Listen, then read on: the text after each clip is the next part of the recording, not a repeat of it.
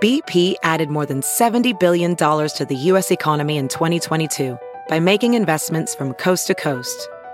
Investments like building charging hubs for fleets of electric buses in California and starting up new infrastructure in the Gulf of Mexico.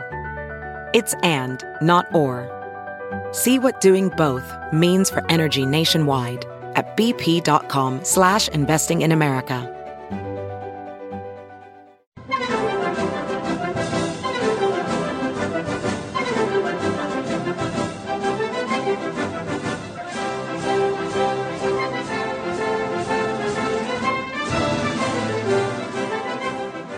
Hello, ladies. Hello, gentlemen. This is the Victor Davis Hanson Show. I'm Jack Fowler, the host. The star and the namesake is the Martin and Ely Anderson Senior Fellow at the Hoover Institution, the Wayne and Marcia Buskey Distinguished Fellow in History at Hillsdale College. Everything Victor writes and most of his appearances, links to them can be found at victorhanson.com. Hey, today's a special podcast. This is one of four that we are pre-recording to take up the time when Victor is away. And Victor will be in Israel, leading a group of friendly folk through that great country. But we did not want to abandon the podcast airwaves. So we determined to take your questions, and many folks have sent them in. And these are the things that are going to populate 4 special episodes. So this is podcast 1 of the Victor's Away series. And the first thing we're going to talk about is religion. And we're going to get to that right after these important messages.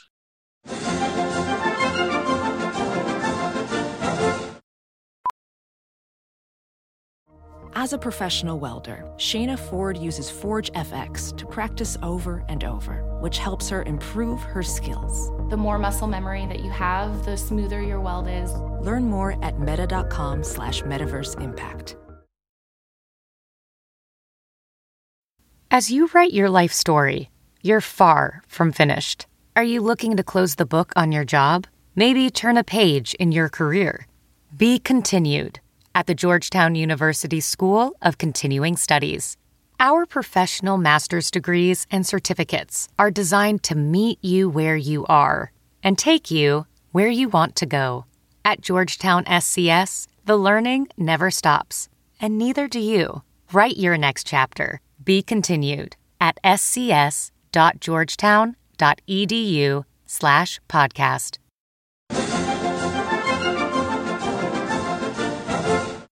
We're back with the Victor Davis Hanson Show. Victor, so, hey, our listeners, many of them sent in questions. I've tried to combine a few of them when need be, but appreciate those that did. Here's one question. As a historian, Victor often refers to historic figures from ancient Greece and Rome. How does he gauge the historical veracity of the gospel accounts specifically and the New Testament generally? Do they match or exceed that of historic figures who preceded Christ? Of course, we remind our listeners that Victor is a classics historian. So, Victor, what do you make of the New Testament and the Bible as a piece of history? Well, the New Testament is a selection of writings that was institutionalized as the New Testament after Christ's death in the ensuing 2 or 3 centuries. And there were other so-called Gospels, the Gnostic Gospels, etc. They're extant, but they don't have the authority of the 4 Gospels. And there's a big argument over why that was. But the 4 Gospels are supposedly the canonical description of Jesus's birth, life, and death, although with very different emphases among Mark, Matthew, Luke, and John. And then there's the charge by historians, well, the people who are writing about them are Christians and zealots, and therefore critical traditions. And there was a tradition didn't survive. There's also arguments, what was the book by Mr. Mortimer Smith, I think, or Jesus the Magician, that argued that in that time frame at the right before the destruction of the Second Temple, there were magicians in the Jewish tradition that were doing miracles, and Jesus just happened to be one of them. But we do have some isolated mentions in places like Tacitus. I think there's a line in Suetonius, but somebody can correct me, about Christus, and he's portrayed in Christian literature as a troublemaker that had to be put down.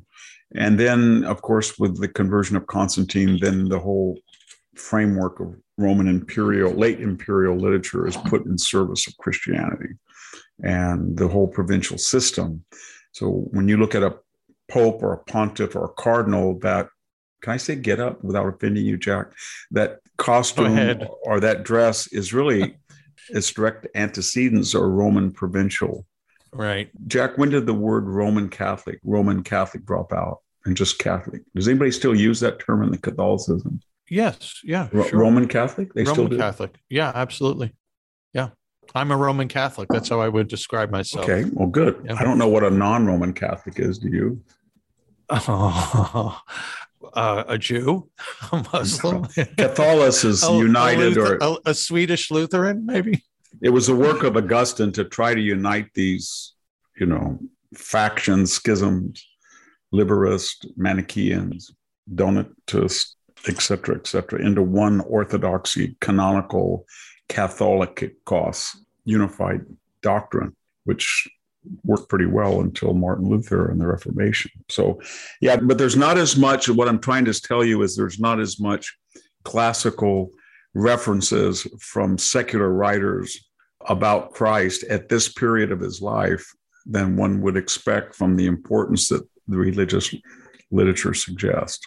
Victor, this leads me to spitball here a little bit. And of course, I'm no biblical scholar. I'm no any scholar except old baseball. But is there some Greek version of the Dead Sea Scrolls? So Dead Sea Scrolls are, I think it was 70 years ago or thereabouts, they're found ancient documents that are considered, they're not concocted. Has there been any finds relating to ancient Greece? Any documents have been found in the last century that have really blown the doors off of historians? I don't think so, but there are some in Aramaic, of course, Hebrew Aramaic, and there's some in Greek as well. But I'm not a biblical scholar with enough knowledge to. I didn't mean biblical. I just meant just Greek history, Greek documents, ancient Greek documents. Have there been any discoveries? I'm sorry. You mean in my field of classics, has there been? Correct. Yeah. Yeah, there has been. When I was a graduate student not too long ago, they found a very long fragment of Archilochus, one of the great lyric poets that had not been known. There's a place in Egypt called Oxyrhynchus, and Oxyrhynchus means long-nosed fish. And anyway, there was a trash pile, and given the arid climate there in the sand, people, when they would find books, these papyrus scrolls were used like plastic, I don't know. They were used to wrap stuff, fish. You get a scroll or a cheap book or something, then you wouldn't just throw it away. You'd write on the back, etc. So they found a dump, archaeologists in the late 19th century, and they're still working on it. And we got Aristotle. Aristotle's Constitution of Athens survives only from an Oxyrhynchus papyrus. And they still find new fragments. And there's a lot of things in the ancient world that we know existed into the Renaissance, and it's gone. And there are some things that we'd really like to know. We would like to have Aristotle's treatise on comedy rather than just, the poetics and tragedy. And we would like the book on comedy. We would like to have, I think all of us would like to have Plutarch, and that was written 100 AD, but his famous life of Epaminondas was lost. And apparently was really important and influential in the Renaissance. And it may explain why such an enormously important person in antiquity, the great general that liberated the Messenian Helots, was very little known. Cicero said he was Princeps Graecii, the most important man in Greece, as you look back. So there are these gaps. Right. Euripides, we have 19 plays. We know he wrote over 100. We have 7 of Sophocles, 7 of Aeschylus, respectively. We know they wrote I think Aeschylus wrote almost 100. But we don't have a lot of very famous plays. We know that Thucydides stopped writing apparently in the 8th book of his history in Medius Rebus, right in the middle of it. Some of them we have almost everything. I don't think there's very much of Xenophon's writing we don't have. His minor works and then the Anabasis and the Hellenica, we have almost all of it. Have all of Herodotus, to my knowledge. Where we're really fragmented are the lyric poets. And I wish we had the Petronius the Satyricon, a massive novel. I have an article in this New Criterion that Sammy Wink and I discuss, but we only have parts of the 14th, 15th, and 16th book. And well, we will pray to the patron saint of the garbage diggers that they find these they things will. elsewhere. They'll find more. Well, Victor, let's keep on the religion topic. And we have another question here. This is not about ancient, but it's about current. The decline in religious observance seems to play a significant role in the devolution of traditional American values, writes one of our listeners. I'd be interested to hear Victor's thoughts on this, and if he can, point out some key factors for relating to this decline. Victor? Let me think about that. There's two ways to answer that. One is generic and one is specific to Christianity, the dominant religion in America. But let's just say religion. It was the view of the founders, the deists. It was the view of ancient philosophers, many of whom, like the Pythagoreans, were probably agnostics, or they believed in a logos or not an Olympian god, put it that way. But if you were to sum up some of the Enlightenment and Renaissance thinkers, they felt that if you did not, it was very important for society to believe in a religion and a hereafter. Plato has a long discussion of the transmigration of souls and the Republic, the myth of Ur, all that. But what I'm getting at is if people don't believe in transcendence, then the philosophical tradition says they live for the moment, the gratification of the appetites, because this is all you have.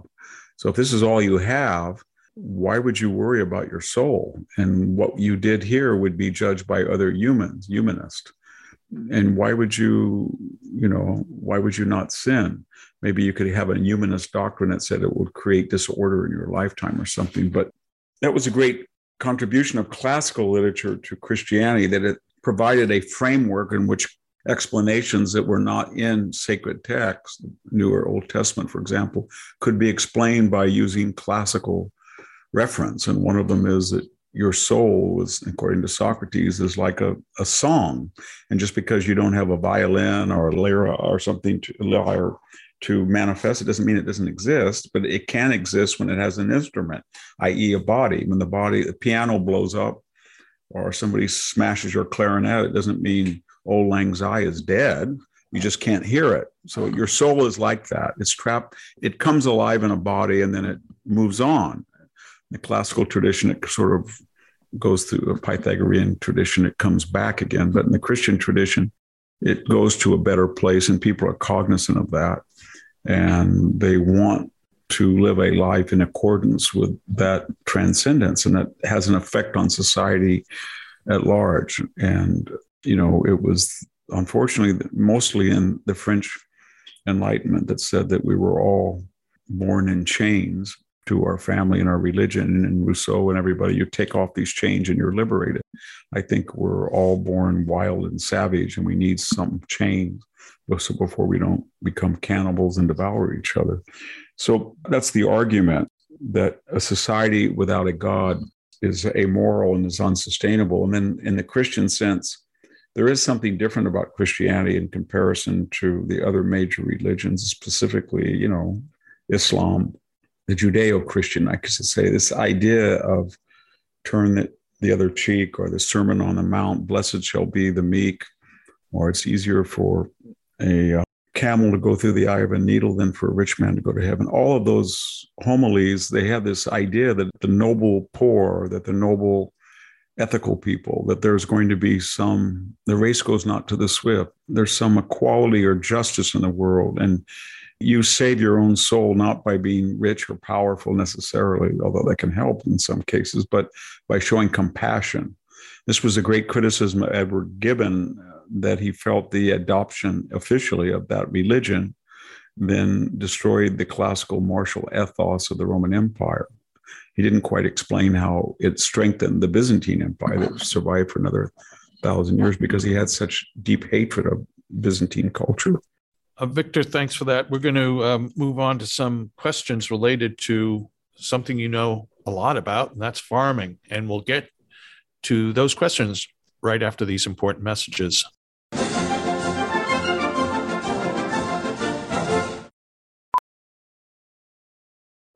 Welding instructor Alex DeClaire knows firsthand how VR training platforms like ForgeFX can help meet the demand for skilled workers. Anywhere you go look, there's going to be a shortage of welders. VR training can help welding students learn the skills they need to begin and advance in their career. The beauty of virtual reality is it simulates that exact muscle memory that they need. Explore more stories like Alex's at meta.com/metaverseimpact. There's something magical about unboxing. When you unbox BritBox, you uncover a world of British entertainment. Stream the UK's most brilliant series, including new and upcoming seasons of Shetland, Father Brown and Death in Paradise. Plus new originals like Payback, Irving Welsh's Crime and Archie, the story of Hollywood's greatest leading man, Cary Grant. Unbox BritBox and escape to the best of British TV. Stream with a free trial at BritBox.com.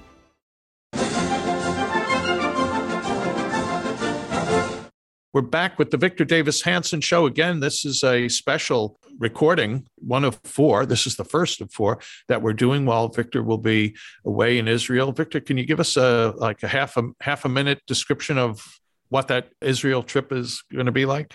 Yes, this is the 17th, and I think it'll be the last trip that I've taken. And they were military historical romps through Europe. And I've never gone outside of Europe with these groups. So this time we are. And it's called Eternal Israel. Everyone has a theme. And the subtitle was 3 Millennia of Jewish War, Peace, and Achievement. And we're going to go, of course, we go to Tel Aviv, land there, and then we're going to look at ancient in the sense of Jewish and Greek and Roman sites, Caesarea, Megiddo. We're going to go to Masada, Haifa, Capernaum, Magdala, Golan Heights. And what we're trying to do is talk about things like Vespasian, Titus, and Domitian, the siege of Jerusalem, the destruction of Jerusalem, or the 6-Day War, or the Yom Kippur War, the 47 War, the history of military conquest and fighting, or the Crusades that took place on soil now that is the state of Israel, as well as studying the history of Israel. They're military history groups, and that's the emphases, but really it turns to be historical. So very quickly, what we do every morning, we get a group. 1/3 is new every year, 1/3 is repeating from the year prior, and 1/3 has been on one of the 17 trips. And then every morning, about 8, we have a lecture, and usually it's by a professor that I bring with me and an expert in that particular country. And then I give some lectures, and then we bring in people from the host country. So this time in Israel, we'll have somebody come from the IDF. We'll have an observer like Carolyn Glick that writes for the Jerusalem Post and other venues. I hope somebody maybe from the Mossad. And then I'll give a lecture. I think I'm giving a lecture on the 73 Yom Kippur War and the 67. And a professor at Hillsdale that will be coming and talking about Jewish history and biblical history. And then we have question and answers. And then the speakers meet with all of, this time it's over 100, it'll be difficult, but we meet with every single person for one meal of the 3 meals times 10, 30 meals. So if you have a staff of 4 and they're spread out, or a group of 4 speakers, everybody gets to meet one. And we try to stay at 5-star hotels. Right. The top hotels in the world, and King David Hotel in Jerusalem. I try to do it just top food, local. And people are very confident and experienced travelers. So when we bring people we have debates too. So we'll bring a person in and say, this is the Israeli view. Or we've had people in the past say, this is the NATO view, or this is the EU view. And our group can be very boisterous, especially when the NATO guy says, America is not fair to us in NATO. I thought we were going to have a riot, but it's very nationalistic, patriotic, successful, nice people. Yeah, I can't imagine any weenies, Euro weenies traveling with you. So, Well, Victor, thanks for that description, explanation. So let's talk about farm matters. So 2 questions. One is, gentleman asks, why is Bill Gates buying up so much farmland? Now, you may or not know the reason for that, Victor, and it may or may not be true, but I'll rephrase it too in another way. If you, Victor, a farmer, had the wealth of Bill Gates, would you be buying up farmland? Is farmland a worthwhile investment? Maybe it's a nefarious thing that Gates is up to. So that's one farm topic that our listeners have asked you to talk about. And here's another question that somebody's asked, and this has to do with Ukraine and current events. Given the Ukraine's contribution to the world's food supply, right? Wasn't it the breadbasket of Europe? Will most likely be hindered because of the ongoing war. Would Victor think that this may finally be a year where America's farmers will plant wall to wall and reap the benefits of this market and possibly solve the expected food crisis? So, yeah, Victor, I just know how easily the farming community in America just decides to plant wall to wall, as this gentleman asked, because you know the vagaries of farming and expected returns and how unexpected things can happen and dreams get dashed. So, Victor, the current problem with the food supply in Ukraine, can America help solve that? And the Gates question of buying farmland, could you answer those? Well, Bill Gates is part of a larger trend, Jack, that the number of people farming continue. And there are people with 2 or 3 acres that teach school, and then I'm not talking about that type of farming, but being completely supported by a farm, that number of people who can do that is radically declining.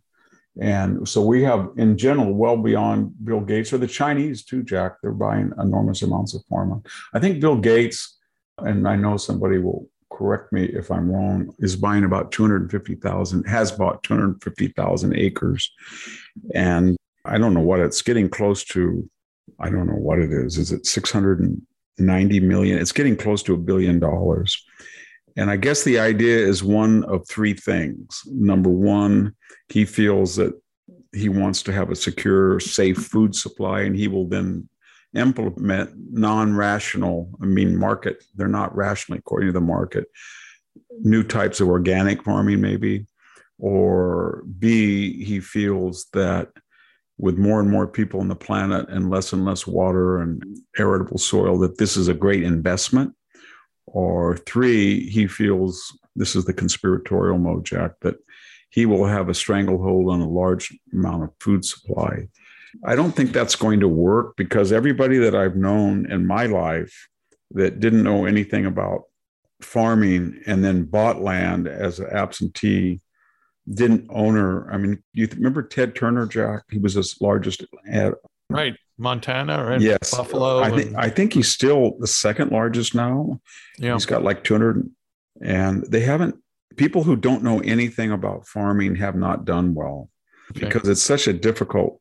It's not like Michael Bloomberg, drop a seed in. It's very difficult to be financially profitable. And there's about, I don't know what it is, 300 million acres that can be farmed in the United States. So you talk about 250 when they say he's buying up all the farmland. It's so huge that he can't ever do that. He doesn't have the resources. And I have a feeling on every acre he farms.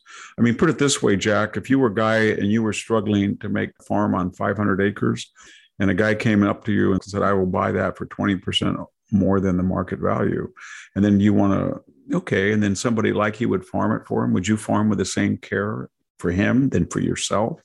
I don't think so. So there's a renter factor in all of this. Any of our listeners, noble people though they are, if they were renting an apartment versus owning that apartment, they would have a different aspect about maintenance and upkeep. Absolutely. I've been a landlord. I feel the pain. Yeah. And that's what it is with farming. And so the other thing is that land, we're all just custodians of the land. We're all going to die, and the land is going to endure. I'm looking out my window right now, and I can look at all this land and out the window, and I can tell you that I knew every one of those farmers, they're all dead, and every single one of their heirs is sold out. And yet when you talk to them 60 years ago, that was the most important thing in their life. Victor, I'm doing this for my grandkid. I'm doing this for my but the land is still there. It's always going to be there. It outlasts all of us. And so I don't think all of us are renters. And that's what I'm trying to say. We don't own anything. We die, and then we just pass on, and somebody else occupies the land for a while, but it endures.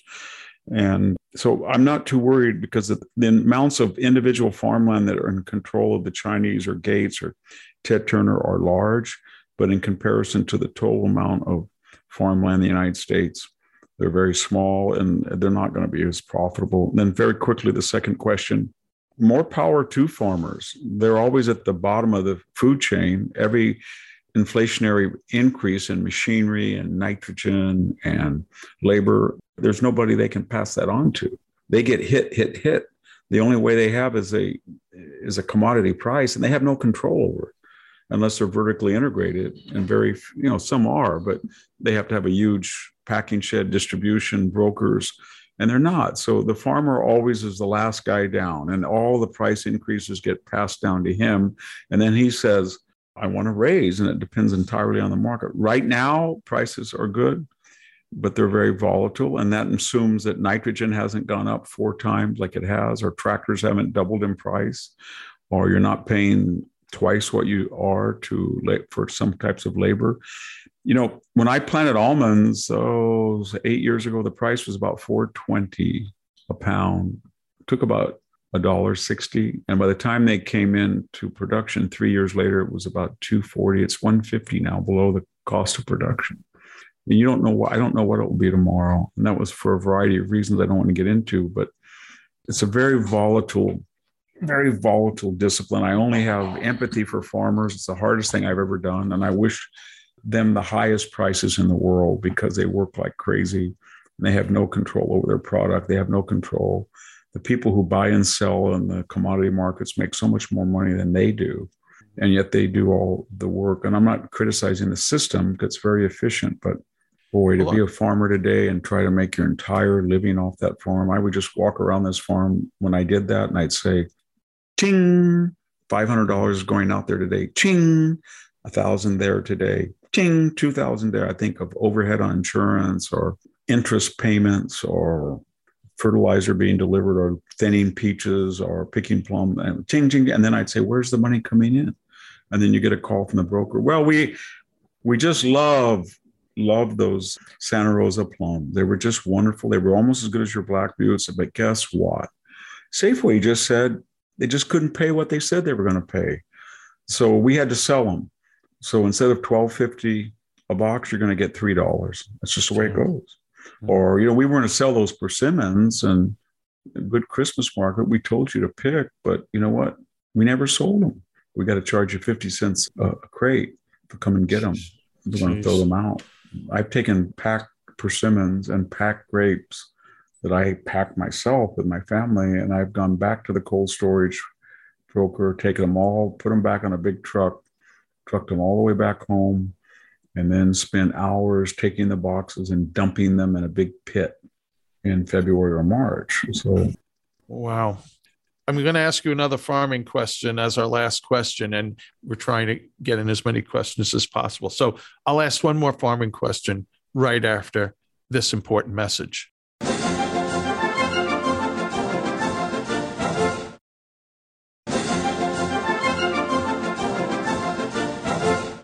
We're back with the Victor Davis Hanson Show, the Victors in Israel series. Thanks for those of you who sent in questions. So, Victor, this was a small little question somebody was asking, and it has to do with farming, and it has to do with the physicality of farming.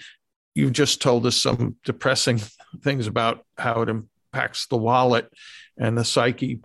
And I know I'm making assumptions because I'm not a farmer. Farming grapes is different than farming wheat. But as a farmer, what was the thing physically that was most wearying about the job?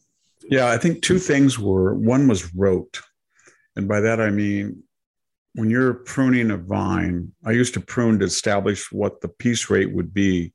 So I'd say to me, I'm going to work really fast to prune 100 vines. I'm going to work very slow. I'm going to work pretty average. And then whatever I made in those days to correlate to $7 or $8 an hour, I would then charge that much per vine.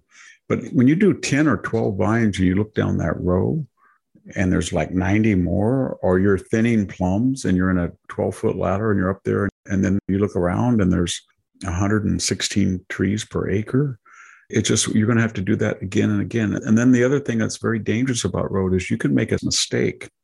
And so one day when I didn't know anything, I didn't have enough money to buy ammonium nitrate. And so I said, just give me ammonium sulfate.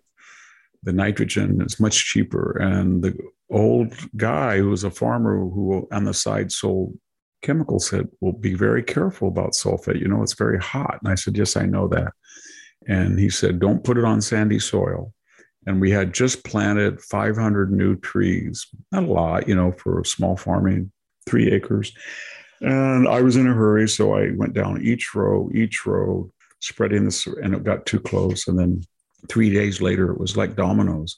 One died, the next died, the next died, the next died, the next died. They were burned up by the fertilizer. And I thought, wow, don't try to save a tree on bad soil by giving it fertilizer. What an idiot to use ammonium sulfate. So if you calibrate a spray rig, Jack, and let's say you set the pressure, it's very hard to do. Everybody thinks farming. That's why I got so mad with Michael Bloomberg. You put 1,000 gallons of water, and then you put so many gallons, say, of fungicide, and then you have to spray it. This is before computers. And that depends on the pressure of the nozzle, how many nozzles, how fast you're going, whether the soil is, wet or muddy and you're spinning out. And then you get that, it takes a lot of talent. And if you screw up and you put too much or too little and you do it again, rote, you can do a lot of damage. And I've done that. And so that was one big thing. The other thing is that your day doesn't end. So you're going to pick, let's say you got the night before, you picked 100 bins of apricots, or you've got 50 bins of nectarines. You've got to pack them.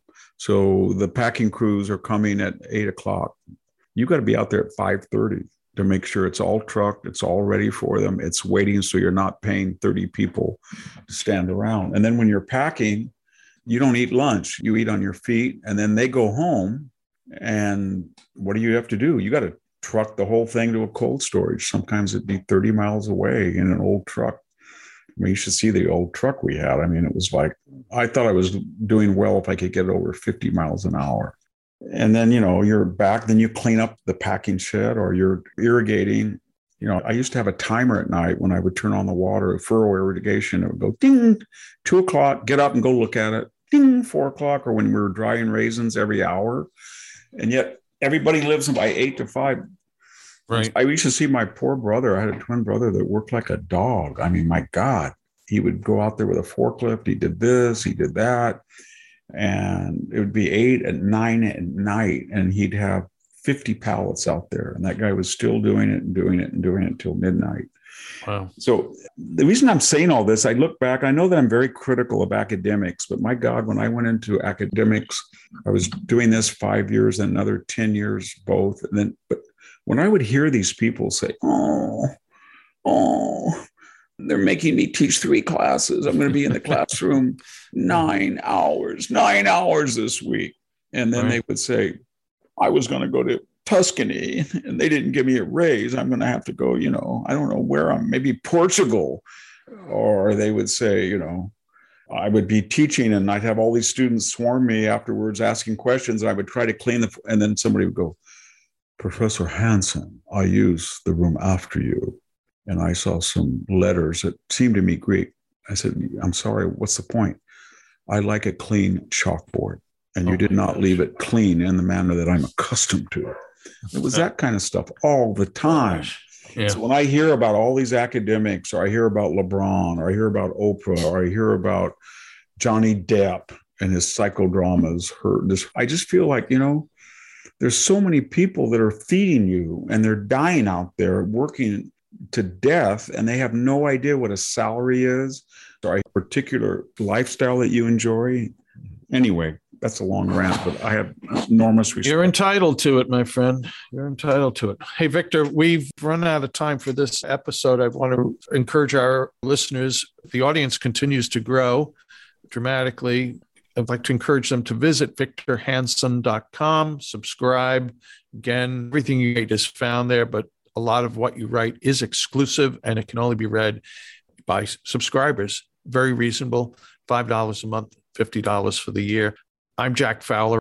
I work for the Center for Civil Society. We try to strengthen civil society. If that interests you, visit our website, centerforcivilsociety.com. And I also write a weekly free email newsletter called Civil Thoughts, and you can subscribe to that at civilthoughts.com. Thanks all for listening. Thanks to those who go to iTunes and rate us and leave comments. We do read them.